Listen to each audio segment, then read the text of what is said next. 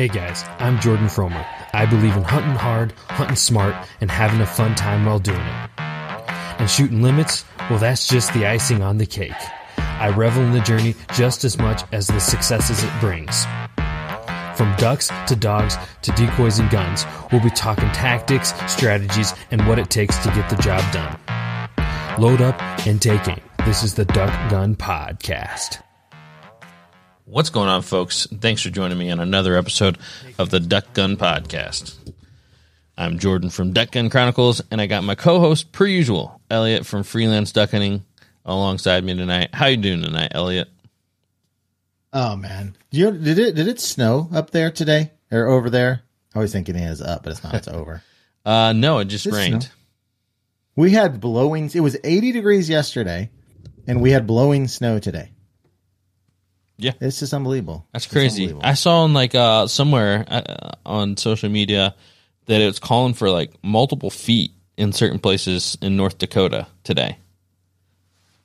Yeah, which is really, really good. I mean, we want them to get tons of moisture, so hopefully they'll get loaded up and get all the moisture that they need during all this thing for the duck numbers next year.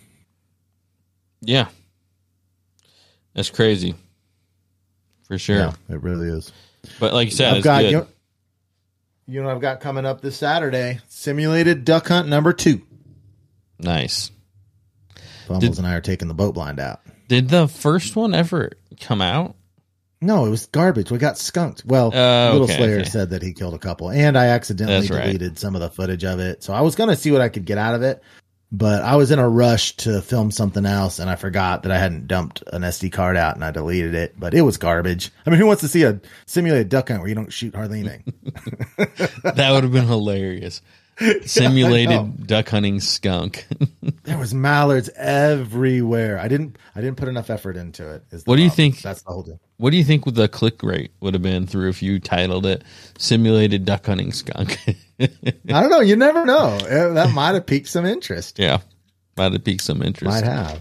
I would have tried to put it into a video had I not accidentally deleted all the big camera footage.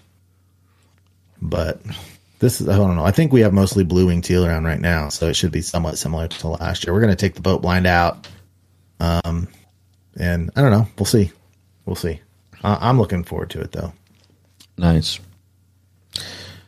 And you got any duck hunting updates besides that in the works right now? No, not really. My mind, honestly, I've been thinking more about turkeys than ever. In fact, I spent a good part of the workday today daydreaming about, that whole thing where I was talking about going in and camping back in there at Pelican. I spent a lot of time daydreaming about that today and just doing it by myself, where I just went in there for like 2 nights and just like the whole time is just kill a turkey and film the whole thing. And so that's been consuming a lot of my mind. I'm not sure whether it'll happen or not, but I've definitely been spending quite a bit of time thinking about it. Awesome. Yeah, you need to get in there and make it happen. That'd be, I think that would actually be an exciting video or a series too, especially in off season. Yeah, a little different. So that'd be cool. Yeah, I think so too. I would boat in the dark Friday night and have just my little bivy tent and whatever supplies I need. Get up Saturday, do whatever I could to try to locate where they were roosting, and obviously, if I could shoot one Saturday, I would. But the idea of Saturday would be find out where they're roosting, and then Sunday morning be on them and just spend that entire weekend in the woods and video the whole process and the whole time. And I think it'd be fun. And honestly, I'm really feeling just kind of exhausted from work. So the idea of being all alone in the woods for Friday night, Saturday, and Sunday seems really restorative to my soul. That's really what I'm daydreaming about. Is being away. So I'm kind of struggling. I love it. I love it. Like this time of year and this type of weather where it's like just warm enough that it feels warm, but not so warm that you're sweating. And yeah, it's just like it's a good time of year. And like I love getting out and back outside. It's kind of, I was joking with one of my buddies the other day, and I'm like, oh, man, I'm getting like cabin fever being cooped up all winter. But it's like, really, I've been cooped up since like, the middle of February when we stopped goose hunting. But it's great to get out, and especially it'd be fun to do like a camp like that, and get back after something, Yeah, man, I'm becoming in the serious need of like a new partner, because it's like my dad's to the point where with his age, he can't do a lot of these trips. Aiden's away, and I was telling my wife this the other day, it's like some of these things that I want to do, I got like no one to even call and be like, you want to go do this? And I don't mind doing it by myself, but it's always more fun with a buddy that's as excited, which for me has always been my dad. Mm-hmm. And he could probably do that. He could probably do that turkey thing, but he's just getting to the point where, it's just harder for him to get around. And Aiden's gone. I was kind of having a little pity party. I'm like, I need a new friend. Well, just come on over to Indiana. No, that's not the solution. You need to abandon all of your family minus your wife and your children. Don't worry about your kids' relationship with any relatives, and bring them on down for hunting. Yeah, that'd be tough to do, but I'm sure that the outcome as far as hunting would be beneficial.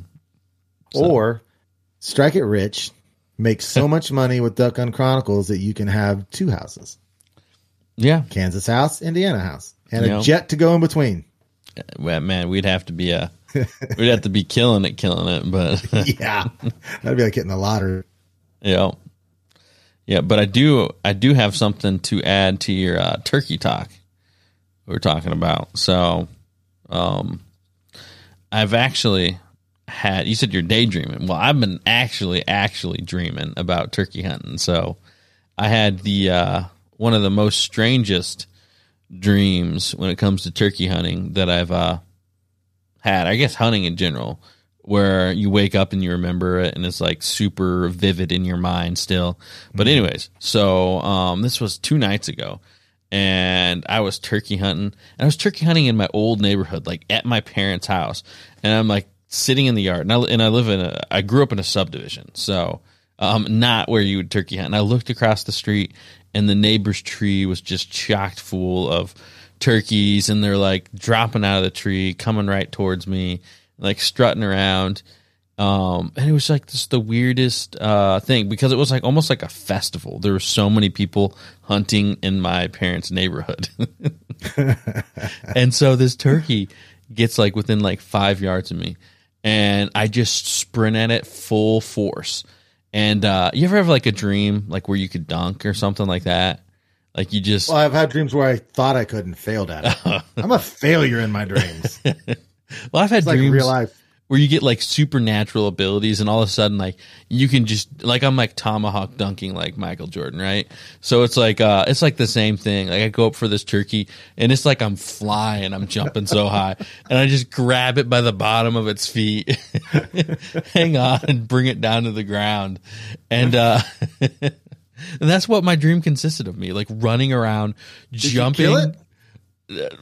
I was dead, like on impact from like the fall, but like, like that was my dream. I was just running around, and like then like I'd see these people, because there's just all these people, like it's a festival, and I'm like bragging about this turkey I caught in the air, and then like I go like crouch, and I'm like hiding in like bushes, and here comes another turkey, and I just sprint out at it and jump as high as I can, and it's like unreal, like you're jumping like twice your height at least. Oh, that's the best turkey hunting dream I've ever heard about. Yeah. So that was it, and I woke up. So speaking of awesome dreams, did you see the video I posted on the Fellowship of the Duck Guns Facebook group? Which one was that? About the goose that attacked that girl? Yeah. Oh my gosh. I'm serious. That has been a lifelong dream of mine, to have a goose come at me. Like, cause you see these videos of these, geese that come at people, and they run like they're little girls. I mean, they just run and tear. And I've always been telling people, if a goose comes at me like that, it's on, right? It's what I've like, you just grab it by the neck. Right. Well, that girl crossed that river on that log, and she's on that island, and that's a pretty good size. I think it was a girl, wasn't it? I couldn't even quite tell. I think it was a girl. I thought it was a dude, but all right. Well, I'm not. Anyway, one of the two. And this goose comes flying at her, and he squares up, This goose is flying right at him. Tries with the left and misses, and then comes with a right hook and just connects solid. And that goose like tumbles. It just disappeared. Disappears. I don't think it ever got up. Yeah. That was awesome. That person lived my dream. Yeah. That was man, I loved that video. You guys can see that on Fellowship of the Duck Guns Facebook group. Get over there and sign up to that and check it out. I mean, that was awesome. Yeah, it was. Alrighty. Well, our guest for tonight is going to be Chris Jobman, the owner and trainer of Flatlander Kennels, and you guys know Elliot's stellar dog, Georgie, and that's where she came from. So it should be a good one. It always is. Chris Jobman, super interesting guest, and we're excited to have him on. But before that, let's go ahead and get a quick word from our partners, and we'll jump right into it. So first off, I'd like to give a big thanks to Onyx. Guys, Onyx, I'll say it again for turkey because we're right around the turkey season, but I have that thing open in the palm of my hand on my phone, looking up property. You can tap right on it. You can see the landowner's tax information. Drive right to their door, knock on it, get a yes or no, and you just know right away. So it's the quickest, easiest way to get more hunting property or permission right there in the palm of your hand. So pick it up. You won't regret it. It'll help you out on your hunting endeavors. As Motion Duck's decoy spreader system, it is the best jerk rig style of motion system that has ever been invented as far as I'm concerned. I have switched over to it, as has Jordan, and it is with us on almost every single hunt. Go and check it out. It's a new motion system. You can either use 4 or 7 decoy spray. You can actually build it big. You can add on. And the guys at Motion Ducks, I believe they said they're using like 24 on this thing. I mean, you can continue to build it bigger and bigger to where your entire spread is set up if you want to. It's fantastic. Motion Ducks decoy spreader system. Product code for 10% off is DuckGun2020, no spaces. Awesome. Also like to give a big thanks to Tetra Hearing. Guys, another great product for the turkey season. They have specific ones for turkey hunting as well, where it is programmed so that you can hear the sound waves that turkey make. And that stuff's not going to get blocked out. But when the gun goes boom, or if you're hunting with a buddy and their gun goes boom, it's going to be able to block that out. You're not going to have any hearing loss, which is great as hunters. We all know some of the old timers that have those issues, and they're always saying, huh, and what. And, I hope that our generation can be one of the first ones to kind of change that and normalize wearing hearing protection. So check them out, guys, tetrahearing.com. Guys, if you love what Jordan and I are doing here with this podcast and on our YouTube channels and you want to support us, one of the ways that you can do it is just by using these products that we're talking to you guys about. That really helps us out. Another way, if you want extra content, is to go over to patreon.com/freelance duck hunting. Jordan and I over there put extra content that you either never see on YouTube or you see it on Patreon way before you see it on YouTube. And we are gearing up for year 2 of the hunt giveaway. And if you want to get entered in that, the only way you can do it is patreon.com/freelance duck hunting. Head over there, check out what we've got going on. And if it's something you like, sign up and start earning entries to the hunt giveaway. It's patreon.com/freelance duck hunting. Yep. And to add on to that, this year, we're going to be taking the old duck bus. That is the plan. So it's going to be a lot of fun to get one of you guys out there with me and Elliot and in the duck bus. But also, to add on that, Elliot, I haven't told you this yet, but I had the power steering pump went out on the duck bus. Ooh. So the first you think you buy one of these things and it's going to be like a set price, but you got vehicles, and vehicles always have issues. So I got a brand new power steering pump and the new lines because it was rusted out. So you better keep that thing tip-top shape for me and our winter. Yeah. Because I'll give the winter dibs to snuggling with you in your little single bed there. Oh, that's not going to happen. But that'd be a much higher price than. Yeah, don't plan on that. Yeah. So, but yeah, it is back in running condition, getting everything, I'm trying to get this stuff ahead of the curve before hunting season and all that, which I got plenty of time, but, all right, continuing on. Also like to give a big thanks to banded.com. Hey, I'm getting all the turkey ones, Elliot. Banded.com, I think they're known for their waterfowl more, but they do have, their other thing that they're big into is the turkey hunting. And they do have some new products this year. One thing that I've been eyeballing a lot is the ghillie jackets they came out, which are awesome for your like run and gun style. They got the turkey vests and all that. And I've actually geared up this season with all brand new Obsession camo turkey stuff. I mean, I've just been feeling a little extra. I know you probably can just wear your waterfowl camo, but sometimes you want to be cool, and Banded can help you out with that. You feel cool, you look cool, and hopefully that's good enough to get me a turkey this year. So check them out, guys. Banded.com. Alrighty. Yeah, I just finished. I just purchased some retrieval dummies from Avery Sporting Dogs, some orange ones. So good deal. Got those coming in soon. Alrighty, let's go ahead and get Chris in here, and we'll jump into the main part of the podcast. Alrighty, fellas, we are back, and our guest for tonight, we got Chris Jobman. He is the owner and head trainer of Flatlander Kennels, and as many of you know, Georgie Elliott's retriever is a Flatlander Kennel dog. So how you doing tonight, Chris? Good, guys. How are you? Doing great. Can't complain. It is off season. As far as waterfowl goes, I guess there's no off season when it comes to dog training, but can't complain. Good. Awesome. So let's jump into hear a little bit about how your hunting season went this year. Man, we had a great hunting season. We did a little bit something different this year. I own Duck Haven Outfitters, which was a guiding outfit, and I actually ended up putting the kibosh on that because I got tired of the guiding deal, and to be quite honest with you, man, I got tired of the babies and holding everybody's hand and that sort of thing, and trying to make everybody happy. It got a little old. So what I did was I made it a real exclusive club. It's called the Duck Haven Club, and we got our lodge and all the ground and all that thing, and we have less than 10 members. And it's just a bunch of friends that get together and hunt. And we had an unbelievably good time. We had a ball. It's just like hunting with your buddies. You see them every day. We go every day. They come in the lodge. You spend as much time as they want. And our hunting was phenomenal. We had fantastic hunting. And the crazy thing about it is the duck numbers beat the goose numbers. But it was pretty dang close. I'll bet it was almost 50-50, which was a phenomenal year for us.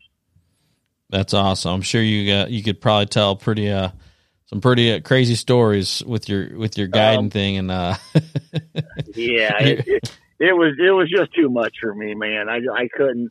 You'd go out with 5 guys and you'd shoot. Our duck limit in Nebraska is 30. You shoot 25 mallards, and we'd shoot.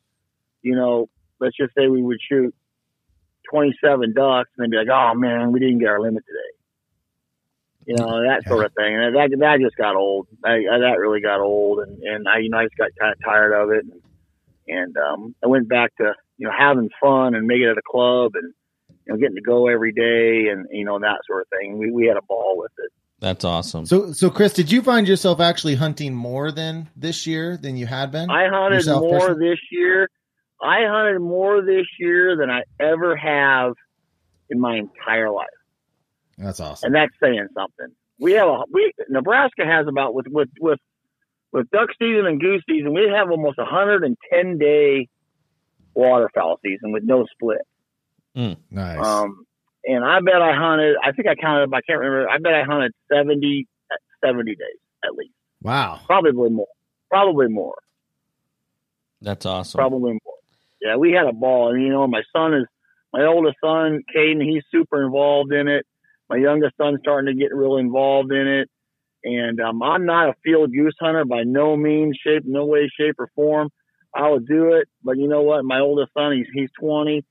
he takes those guys and he goes out in the field and they shoot ducks and they shoot geese and corn and meadows and he kind of runs that whole show out there, and I do the river stuff and I jump in the pit with them and he calls the shot out there, and we have a ball. You know, one of the guys that works for me, Andrew, he's one of my dog trainers. He's involved in the club real heavy, and they do a lot of the work and take the guys and you know, when we guided, I didn't really guide much, but when we guided, we kind of let stuff sit, you know, and not hunt it. You know, new groups are coming in, that sort of thing.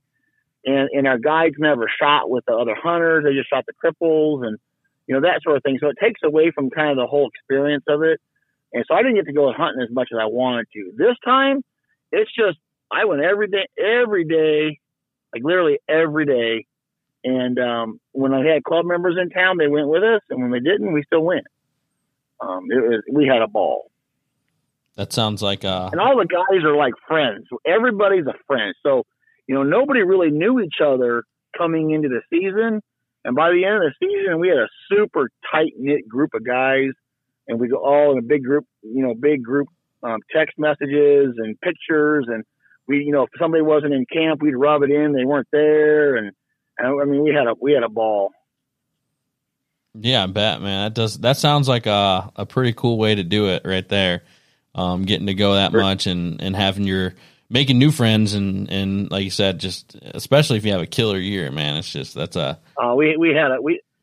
couldn't have had a better year. I mean, we hunted really, really hard, and you know what we do is we don't even shoot 12 gauges.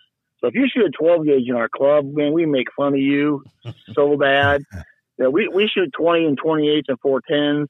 You know, we don't shoot anything unless it's decoying in the decoys. You know, and we let stuff pass. That's, you know, out there. You know, just pass. We don't pass shoot.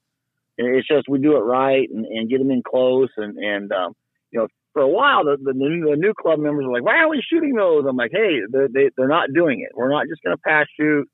You know, I've got a great big chunk of river there, and we kind of leave it alone. And you know, if they don't do it in the decoys just right, we don't shoot them. Nice. And they live there. So if they're just flying by, we don't mess with them. Mm-hmm. Awesome. So what would your advice be to Elliot as he still uses the 12 gauge as a crutch? Become a better shot, become a better caller, better decoy spreads.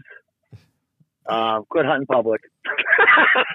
Yeah, well, quit hunting. You give me the invite, and the public will be gone. Well, we might have to have you out. We might have to have you out. I got a little more flexibility for inviting guests and stuff. But I tell you, there is nothing a 20 gauge can do. You know, can't do that a 12 gauge can. So I mean, we shoot mostly 20s and 28s. It's a lot of fun. Awesome. I'm right there with you. I love shooting my 20 gauge goose, duck. It doesn't matter. It's, I mean, honestly, it's my preference. So that's super cool to hear. So yeah. In our group of friends, people are all starting to go the sub gauge route pretty heavy. And I'm one of the last guys that hasn't. And it's not for any huge reason. I mean, I've got one shotgun I use and I'm shooting great with it. So I keep telling Jordan if he wants to finance a new gun for me, I'll go down. Yeah, well, it hasn't happened yet. Yeah, I mean, it's funny because there's a lot of guys going to the sub gauges, and there's a group of us out there that have been doing it before it was cool. It's just a lot of fun, you know. And that's just kind of what we do. Yeah, yeah. No, I started on my 20 gauge. That's what I've been shooting. I mean, there's definitely some people who are out there, like Matt, that are posers with the sub gauge, but you know, it's part of it. So, I get it, brother. I get it. But yeah, let's hear a little bit about what's currently going on. I know you're saying before we jumped into the call, you know, you got some spring training going on.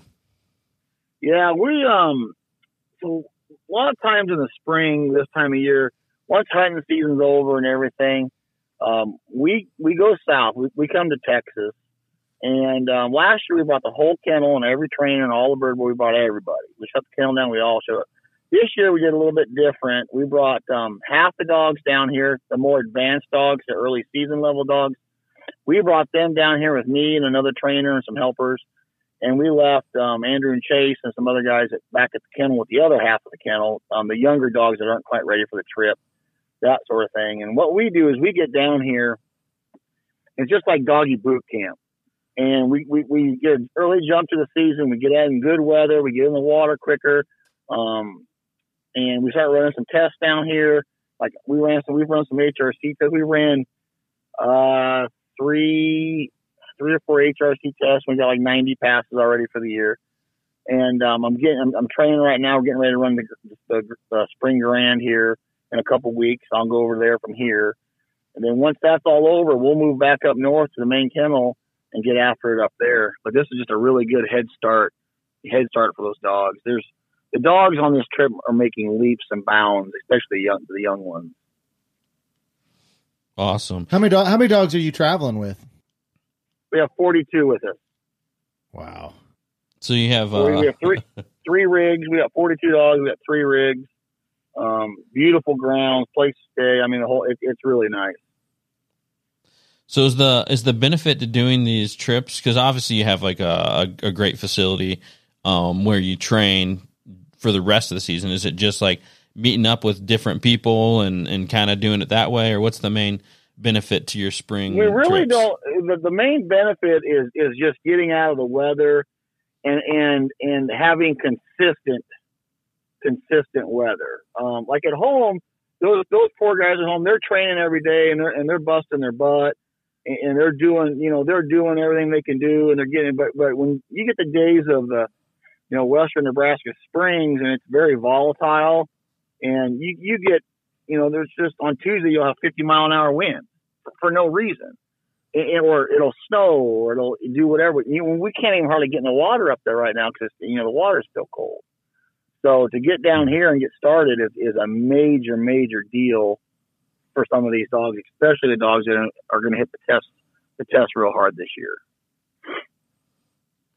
I got a question for you it made me think. If you got 42 dogs now, how do you keep track? I mean, you must have a note-taking system. Like, if you named an individual dog, can you keep in your mind, like, this dog is struggling with this? Or do you have to keep notes and refer to your notes before you're working with all these different dogs? No, the 22 dogs that I'm training in, 24, whatever it is, I know which way they turn when you blow a sit whistle.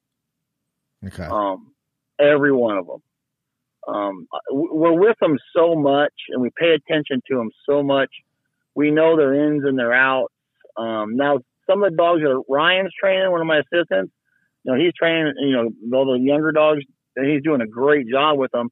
I don't know those dogs quite as well as he does. And I watch him every day. We train together every day, but I can't tell you which way, Nova turned or which way Gypsy turned. But now I can tell you which way Chocolate Storm turns. I can tell you which way Flash turns. I can tell you everything about them. But so we're just with them so much. Now, when we start running tests, I do a lot of note taking when we run tests, because then, if they do something good, I document it. If they do something bad, I document it. And you can kind of go back and see a pattern on some of them dogs. And yeah, it'll help you too when you get to where you're going. That's an incredible amount of information retention on all those details. That's impressive. It's stupid. It's just we're just with them so much. It's just we spend so much time with them. Yeah. Awesome. Well, I kind of got a question. Kind of referring back to the hunting season and all that. And obviously, as hunters, especially hunters with dogs, there's just times in the season that kind of your dog does something that makes your heart, glow pretty much. You're just super proud of them, super excited about it. You got any stories from this season from your dogs just doing anything that was awesome?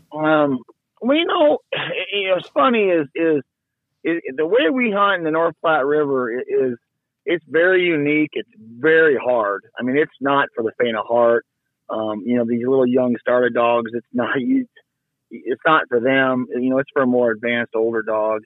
And what I like to see is when this was Flash's real first season.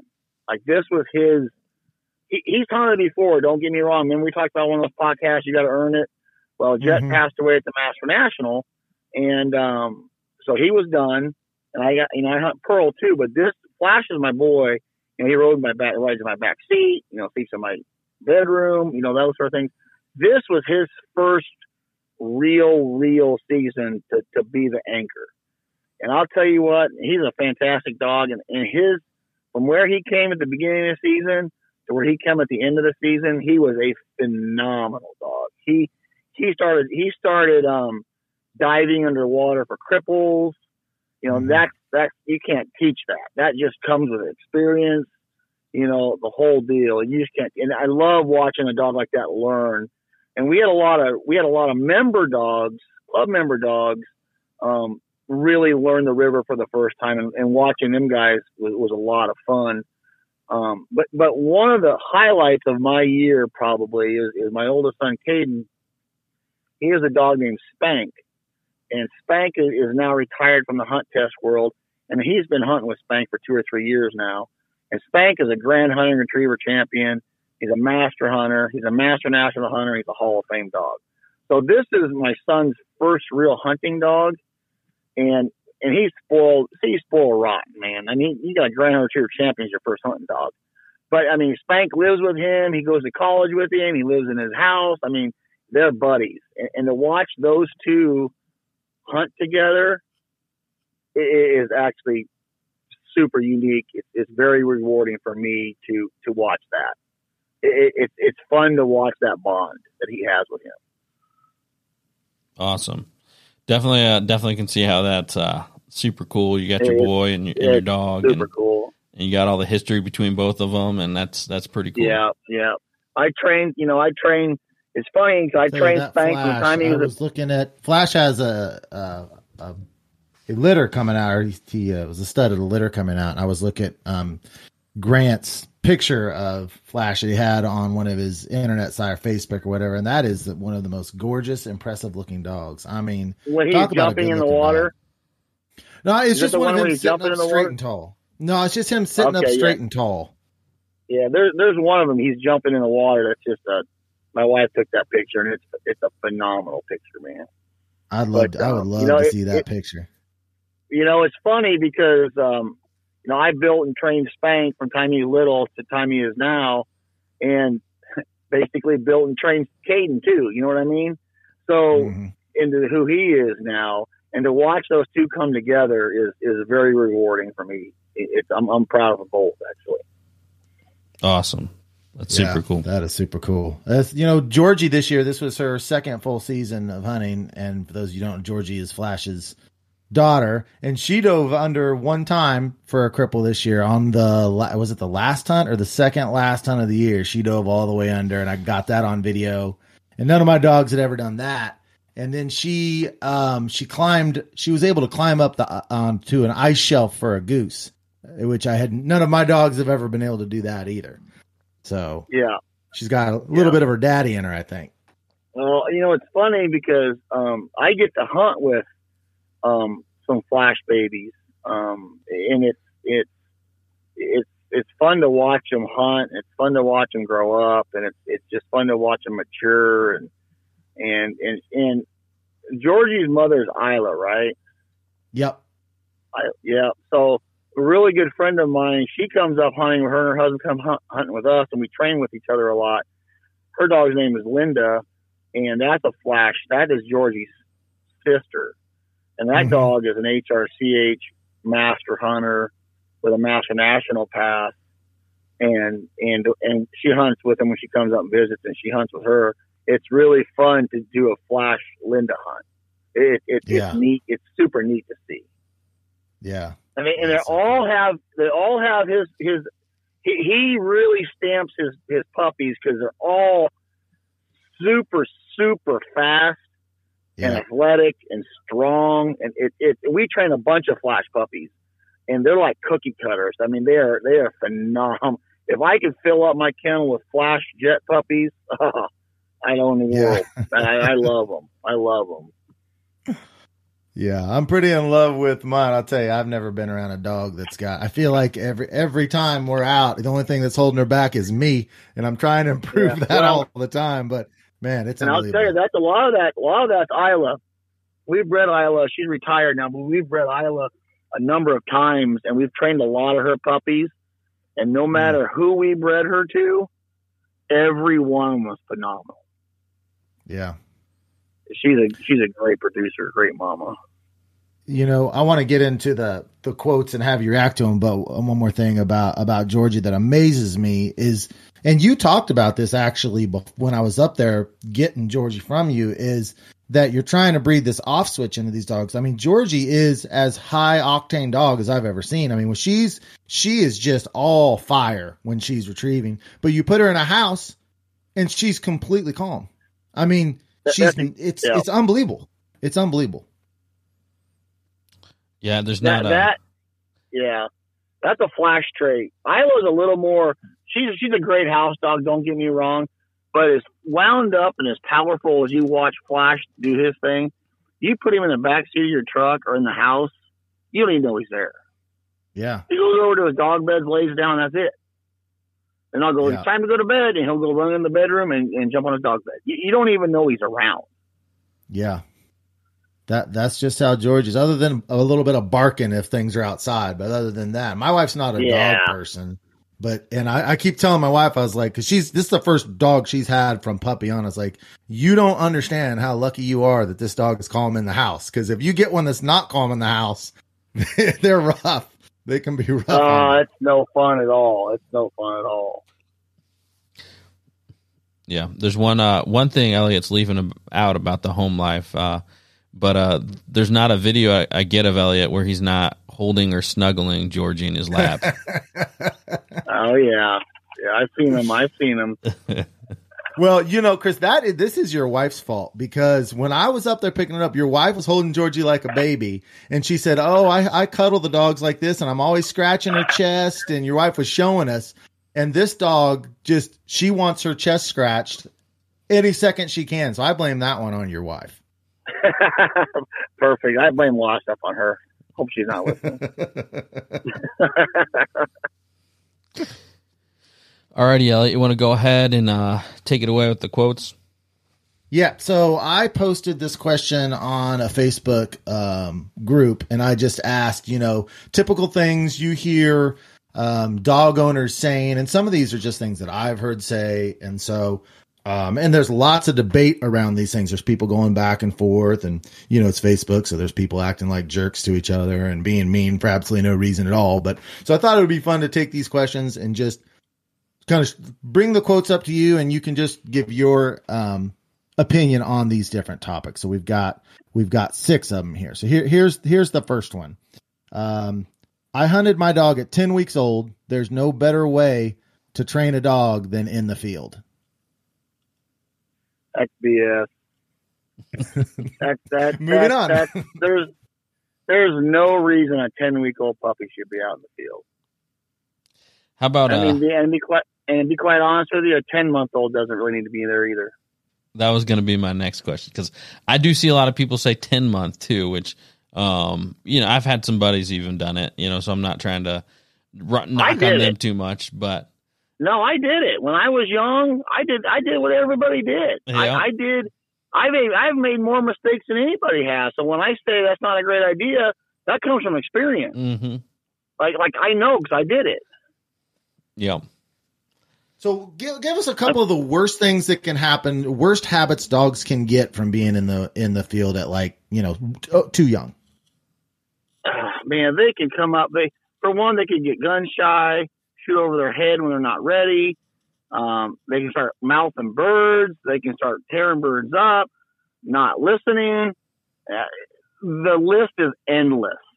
It's a dog should be under control before they go. I mean, the list is endless of what. There's more bad things that could happen than good. Mm-hmm. I can tell you that right now. You take a 10-month-old puppy and you throw them in the river where I hunt. Good luck. They're not ready. They're not ready. Now, maybe in a rice field where they're sitting there and they're watching the birds fall down, they go out and get them in 6 inches of water and come back. That's a little bit different. Now, if you're going to do that, I think you should either, hold on to your dog or tether your dog, that sort of thing, because I'm going to tell you, a 10-month-old puppy is not going to be 100% steady. There isn't a 100% steady dog in the world. And in a 10-month-old puppy, that's a horrible situation, and I always get the people that, maybe I want to get the dog. I want to come get my dog September 1st, take a dove hunting. I'm like, dude, relax. I see, and you guys may not agree with me on this deal, but the two worst hunts a dog could go on their first time is a dove hunt and a teal hunt. And here's the thing: when it's dove season, it's hotter than hell. They're flying 100 miles an hour. They don't smell. When they do pick them up, all the feathers come off of them in their mouth, which makes the dog chew on them anyway. And they're breaking. Most of the time, the dog doesn't even see the bird coming. It's going so fast. Mm-hmm. So it's a horrible situation. Horrible situation. And I did it. I've done it. I can't tell you how many dogs I've watched just swallow a whole dove. I mean, just and all the feathers in their mouth, and they're hot. And then, you shoot one and lands in the dirt or whatever. They can't smell it. It's just a tough situation. And then another one's a teal hunt, which I think probably George, you probably did this. So pay attention, Elliot. Yeah. But those birds, how teal hunting is. It's the first half hour. They're coming in so low. They're screaming in. It's dark out. The dog it's his first hunt. They have no idea what's happening. Yeah. They don't see the birds coming. You start shooting. It's dark. The dog's like, what the hell? And then next thing you know, you send them on it, and they're like, I'm going where? They don't even know where to go. They don't know what's happening. Guys are hooping and hollering because there's usually 2 or 3 guys or more. It's chaos. And that's not a good place for a young dog to be. That's like putting a 16-year-old in a strip joint. It's going to end bad. Real bad. And that's not a place for those dogs to be. The best time to don't take them to Canada. I can't tell you. I'm going to come get my dog. We're going to Canada with like 10 guys. I'm like, whoa, what are you doing? Their first hunt is going to be with 10 guys and the birds in their face. You've got to put them in situations, their first few hunts, you've got to put them in situations where they're going to succeed, where they're going to, you and a buddy, or you can kind of hold on to the dog, let your buddy shoot, let the dog see the birds come in, like those the mallards that drop out of the sky. They say, here we go. The birds come out of the sky. I get it now. You get 10 teal buzzing off the top of the water. It's just not a good situation. So how would you calculate for just the common waterfowl hunter? How should they be calculating when they think they should take their dog on the first hunt? What things should they be seeing from their dog to say, okay, I think they're ready to go? Well, they should be obviously conditioned to gunfire for sure, no matter what. They should be steady, but I would still maybe tie the dog down its first few hunts, or hold on to the dog, let somebody else shoot. It should be mature enough to handle the situation. A 10-week-old puppy is not mature enough. A 10-month-old dog is barely mature enough, but that you can make that happen in the right situation. Not every situation is good for a young puppy like that. Not too cold, not too hot. It just there's all those things that come into play, and here's a lot of things. A lot of guys in Colorado, or even by us, they goose hunt. A dog to them is just a tool, and they don't even consider the dog seeing birds fall. So a lot of these times, these guys will take their dog for the first time, they'll throw them in the bottom of a pit. And next thing you know, everybody sits up. The dog's sleeping in the bottom of the pit, which the dog shouldn't be in there anyway because it's dangerous. But the dog's sleeping in the bottom of the pit.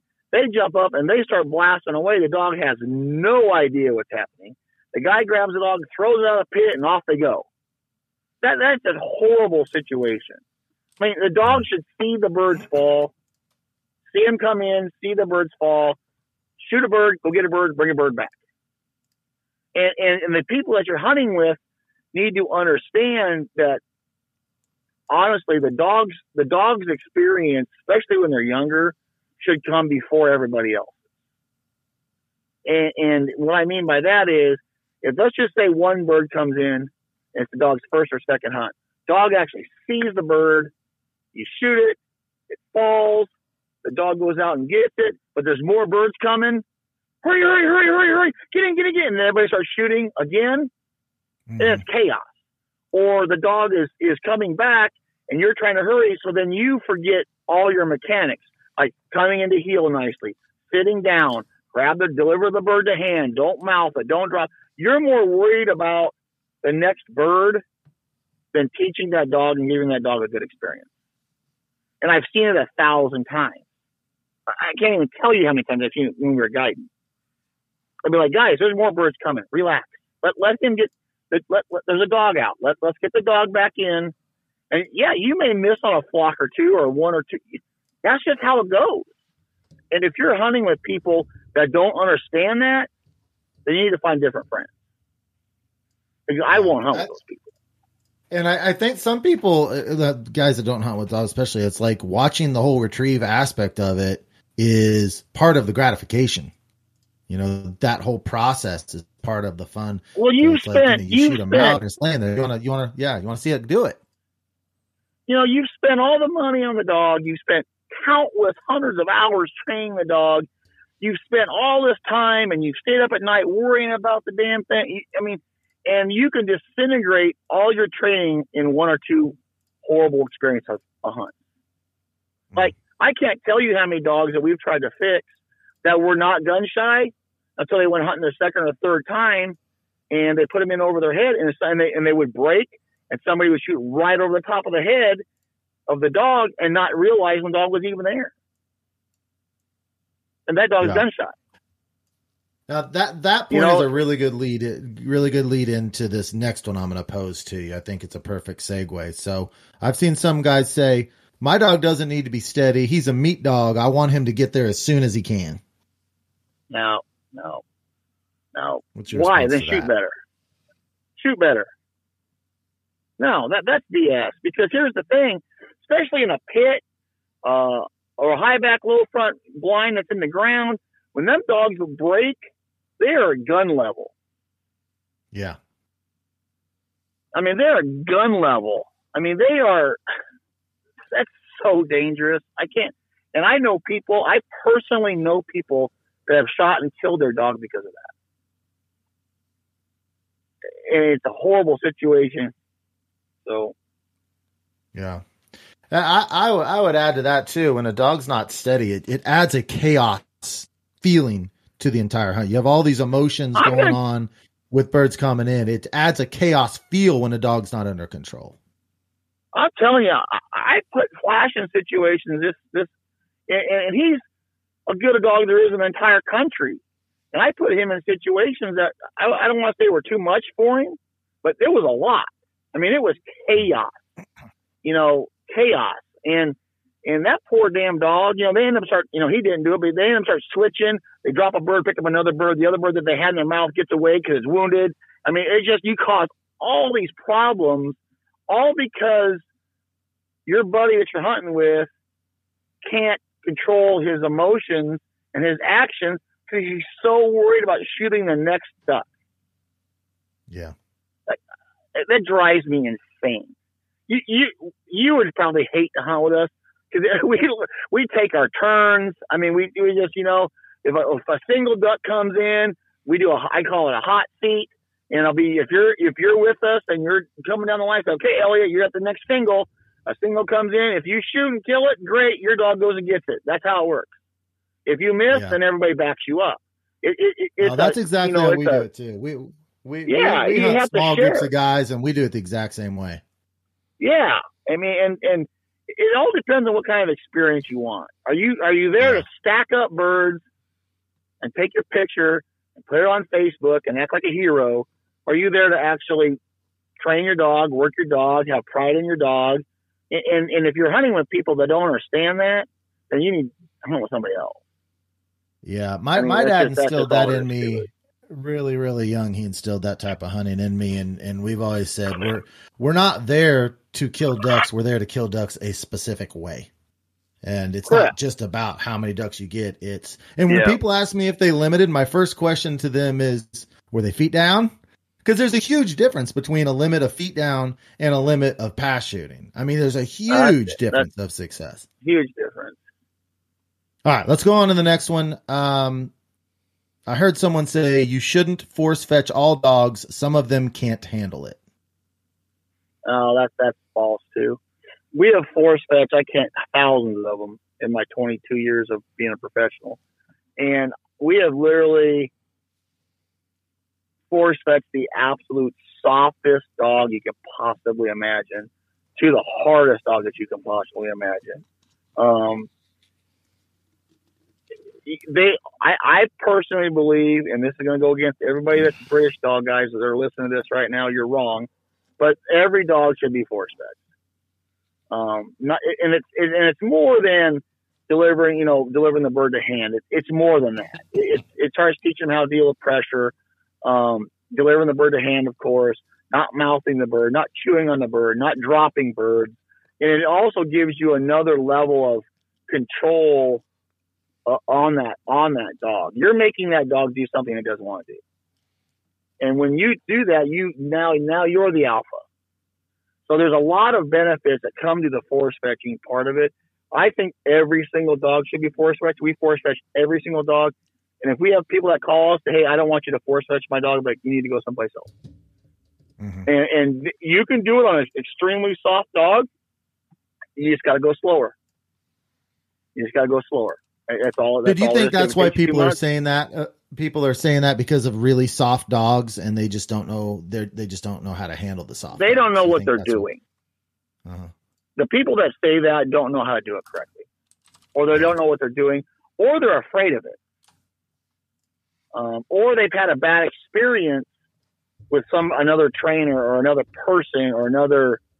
I don't know the situation, but something is gone wrong there, and usually it's ignorance.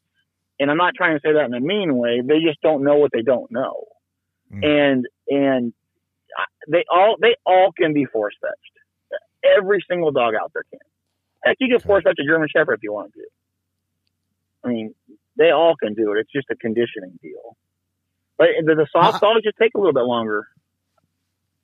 I've got a side question for you on the force fetch thing. When we did our whole, and if you guys that are listening, if you haven't seen this episode and you're into force fetching, Chris did an entire hour just on force fetch with us. So look back in the archives. It's in a whole hour on it. Now, when we were talking about in the force fetch, and you were mentioning the last piece that you do with the dog is you kind of put up the intensity and you hold back onto him, and the dogs are like scraping and crawling to get to that bumper, and you're even hitting them at a 7. So my question is this, because I went through that with Georgie, and not to the level that you did. And Georgie did really, really well with it. And I had an instance this year where she broke during a snow goose hunt, and she was ignoring the e-collar I was giving her, and I hit her with a 7, and she ran right through it.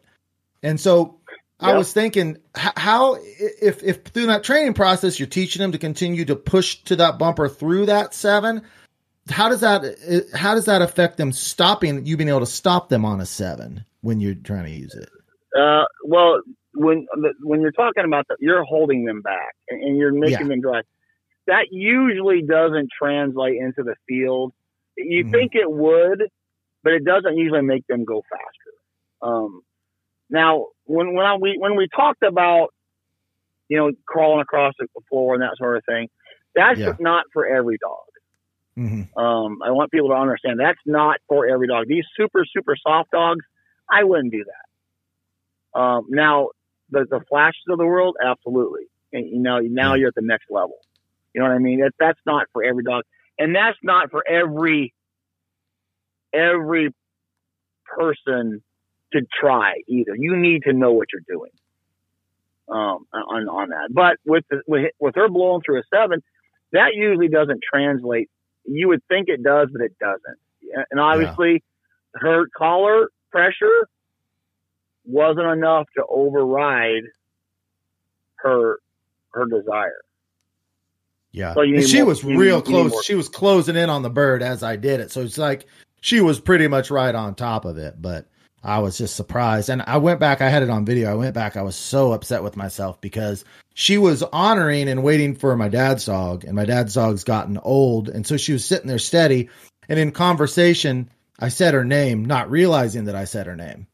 And that's the word I used for her to go, which maybe I shouldn't have. And so she was going. I didn't even realize I had said her name. And now I'm punishing her with pressure. And I watched back on the video, and I was upset for about a week thinking about I was actually hit her with a 7 after I was the one that said her name. Anyway, I was curious about that because she ran right through it. I mean, she was like, she didn't care. Well, then you need more collar. If she can run through that, you need more collar. Okay. All right, on to the next one. I got my pup used to gunfire by taking him to the gun club. Yeah, that's horrible. Don't ever do that. Don't ever go to the skeet range, trap range, or rifle range. That is absolutely terrible. That will ruin a dog quicker than you can possibly imagine. So, okay, let's just say you go to the gun club and she's fine for the first 5-10 shots, but you're there for hours, right? Now it's boom, boom, boom, boom. It's constant. It's like a soldier who's been in war. 1 or 2 bombs going off is okay, but the constant bombing is what sets them off, right? PTSD type stuff, right? It's the same thing in dogs. That constant, and some dogs are like, oh, I'm good with it. And other dogs, it makes it worse and worse, and you can't fix it. And don't ever do that. Please don't do that. That's literally the worst possible thing you can do. The worst. Okay, so we've got 2 more. Looks like Jordan stuck one in here. Silver labs show more ability than black, yellow, or chocolates. Silvers are not labs. Actually, the original one, I want to hear your take on silver labs, but then I've got the original was that black is better than yellow chocolate. But give your take on silver labs real quick, because I have not heard any of the talking points on why silver. They're not labs even labs. They're not even Labradors. Why is that? They're a cross between a Weimaraner and a lab. Okay. It started. I'm going to get blown up on emails about this, but I don't care. It started. I know the kennel it started in. I can actually name the kennel, but I'm not going to do it. They were into pointing labs. So they brought in a Weimaraner bloodline to start that stuff, and that's where it started. And yep. And so that silver starts coming out, and people start buying them. Oh, they're pretty, but they come with a pile of health issues. Piles of them. They're just not a very genetically sound animal. And I don't know why why are you trying to reinvent the wheel when you can pick a black, yellow, or chocolate? Silvers you can't even run a silver in an HRC hunt test. They don't allow you to just because of genetics? You cannot, they're not allowed. There's only 3 colors of Labradors, 3 that are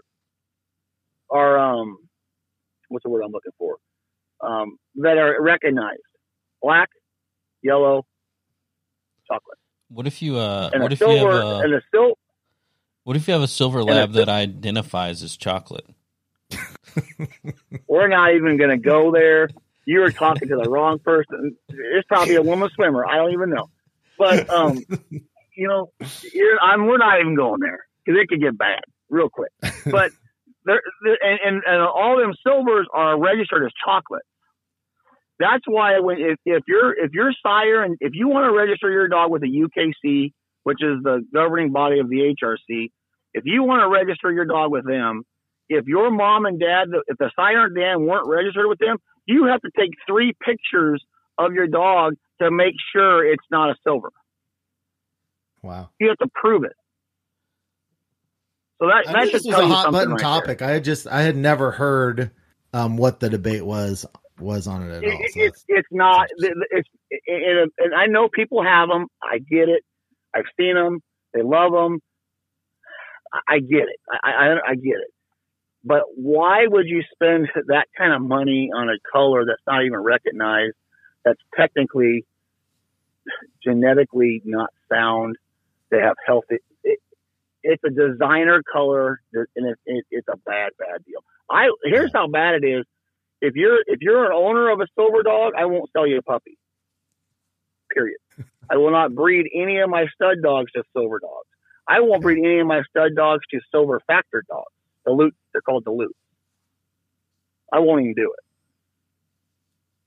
So I mean. So what is your take on pointing black? I've seen black labs that are supposedly be pointing labs. Would all of those have that Weimaraner genetics in them then? No, they don't. I've actually trained lots of pointing labs, and they're dilute free. There's zero dilute in them. They just have that natural trait. What are your thoughts on those dogs that are pointing labs? Man, they're not for me. I've trained a pile of them to run hunt tests. I got one on the trailer right now. Her name is Grace. She's a wonderful animal. She points. I had one of my best dogs I ever trained in my life was Dozer. He pointed. But here's how I tell people. I won't train your dog to point. I'm not going to wool break your dog. Now, if we start training it and it naturally points or stands game, whatever you want to call it, then I'm fine with it, whatever. But I'm personally not going to make that dog point. I'm not going to wool break that dog. That's not my cup of tea. That's not in my wheelhouse. It's just not what we do. I think personally a lab should flush. But that's just me. And that's just me. But I've trained a pile of pointing labs, and I've had some great ones. I really have. I've had some really, really nice ones. And, and the owners, and it's so funny, you talk to the owners, you're like, well, I'm like, well, does he point? He's like, no. He's like, I don't really care if he points or not. So then why'd you buy one? Yeah.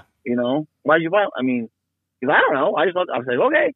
But, if they point naturally, all the more power to them. I just won't wool break them or nothing like that. Do you guys do any upland around your properties out there? Yeah. Oh, yeah. A lot. Okay. I didn't know that. Oh, Yeah. So this question. I'm sorry. A lot. Yeah. We train almost all of our gun dogs that we train. They all go through our gun dog program. They all do the waterfowl program, and 95% of them do the upland as well. So when they go home as a basic gun dog, you can take them duck or goose hunting. If they see the bird fall, they go get it, bring it back, and they'll upland hunt too. Now, I've heard a lot of people say that they think that black labs are, on average, better than yellow and chocolates. And I think we've talked about this before, but I didn't remember what your opinion was on that. Do you think there's any difference? I'm going to word this very, very carefully. I've had great dogs of all three of those colors. I own all three of those great dogs. I've trained some of my best dogs I've ever trained were chocolate. Some of the best were yellows. My personal preference is I like black dogs. For my personal dog, Flash, Jet, Breaker, I can go down the list. They're all black, and I prefer a black dog with zero color factor. So black on black, period. Like Flash is. That's why Georgie's black. Georgie's mom's chocolate, one of the best chocolates I've ever touched. But that's why she's black, because Flash can't even throw chocolate puppies. So Flash's puppies will always be black, all of them. Always, no matter what color you're breeding to. Oh, always. That's interesting. Now, Georgie, if you bred her to a chocolate, you get black and chocolate. But I prefer black labs. I can name you unbelievable chocolate dogs that I've trained, unbelievable, that I've made Grand Hunter Retriever champions, the whole 9 yards. Same with the yellows and same with the blacks. my personal preference is black. That's what I like. Yep. Now I own every color, but that's what I prefer, black dogs. But here's the deal, man. A good dog is a good dog. I don't care what color they are, as long as they're not silver or charcoal or champagne or whatever the hell they're trying to do. Black, chocolate, or yellow, a great dog is a great dog. I don't care what color they are. I really don't. But I personally like black dogs. And here's the thing with the chocolates. Here's the thing with the chocolates, though. The chocolate breeds, the breedings of the chocolates are getting so much better nowadays. So much. I own 2, Barley and Isla. As good as you get. They're both Grand Hunter Retriever champion, master hunters, the whole 9 yards. But they're getting so much better nowadays because back in the 50s and 60s or whatever it was, chocolates was like a designer color, right? They were just breeding chocolates to get chocolates. They didn't care about performance or pedigree or health or anything. People like chocolates. Well, that really hurt that color. Now there's a group of people in this country that have really come back and made chocolates a force to be reckoned with. And there's some really, really nice ones. Really nice ones. So that's the whole chocolate dilemma or myth right there is back in the day, they basically try to ruin that color because it was a designer breed color. If on average a black lab was a little more solid than a chocolate, it would probably be because of the designer breeding they did in mid-century. Yeah, it's all about pedigree.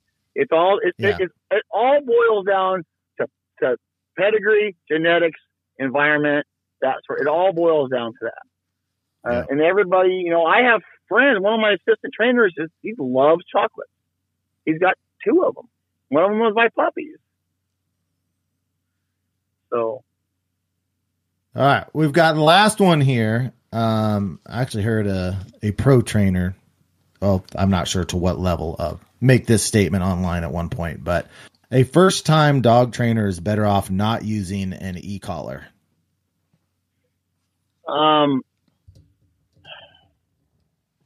If they're not schooled on how to use it, or they have temper issues, or they get frustrated very easily, probably he's probably right.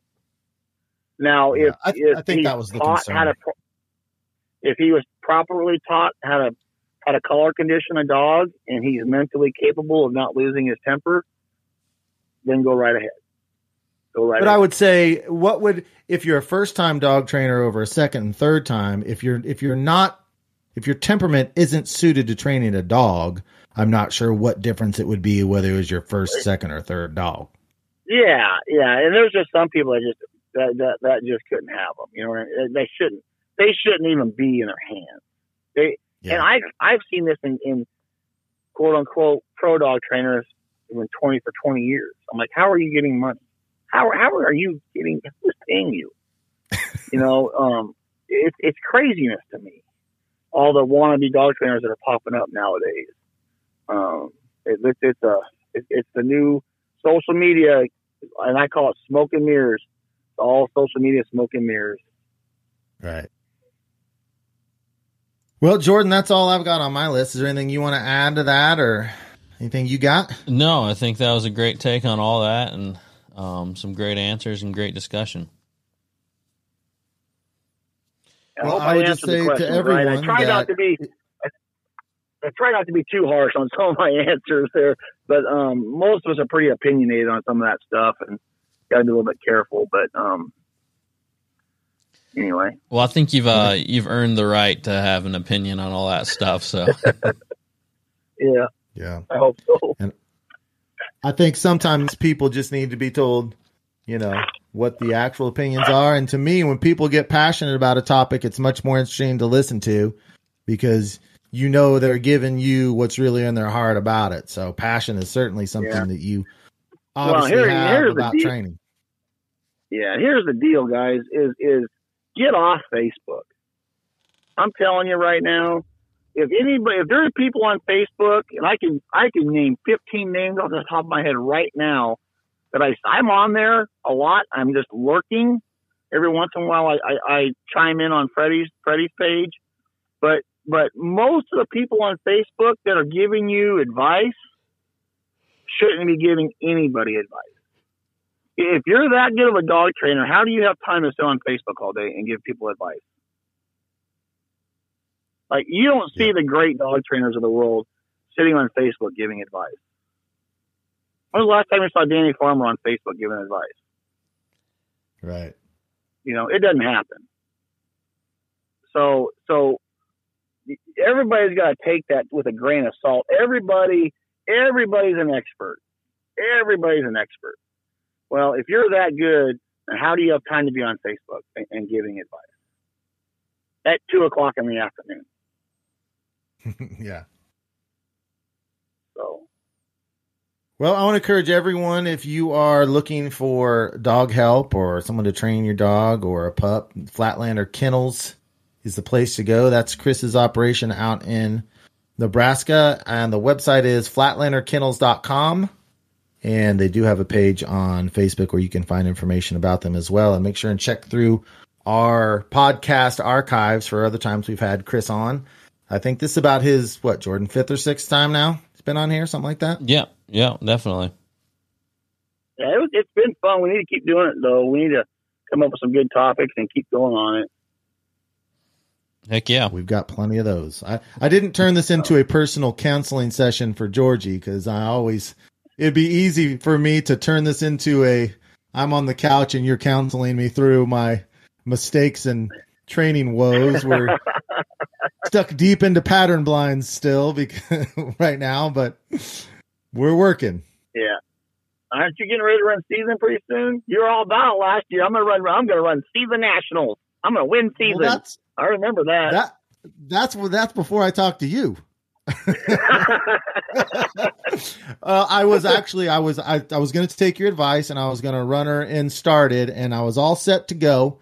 And I had a family emergency and I had to cancel last second. So I wasn't able to enter.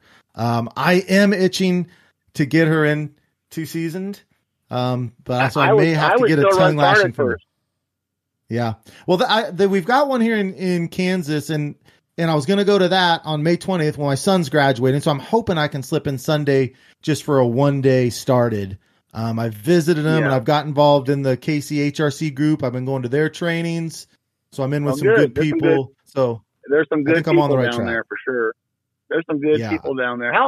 Where are you in Kansas City? I am just northeast of Kansas City or northwest. I'm sorry. Okay. Northwest of it. Okay. I got you. I'm about an hour and a half from Topeka, hour and a half from Topeka. I got you. Yeah. You're some good area down there. There's some good people down there. Yeah.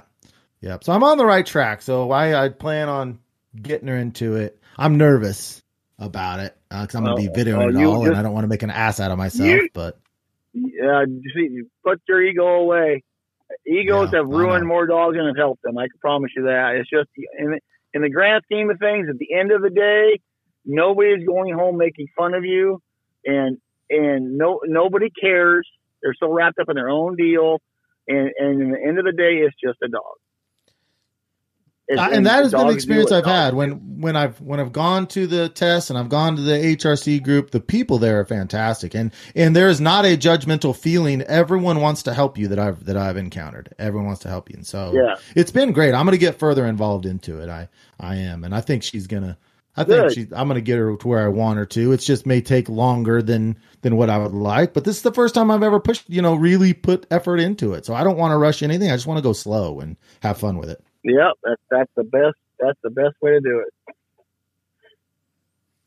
Awesome. All righty. Well, I think this is probably a good way to go ahead and wrap her up. But we really appreciate you coming on, Chris, and sharing your knowledge with us and experience, and just appreciate your time. All right, gentlemen, it's a pleasure. Alrighty, folks. I'm Jordan from Duck Gun Chronicles, Elliot from Freelance Duck Hunting, and Chris Jobman from Flatlander Kennels, and we'll see you guys on the next one. See you guys.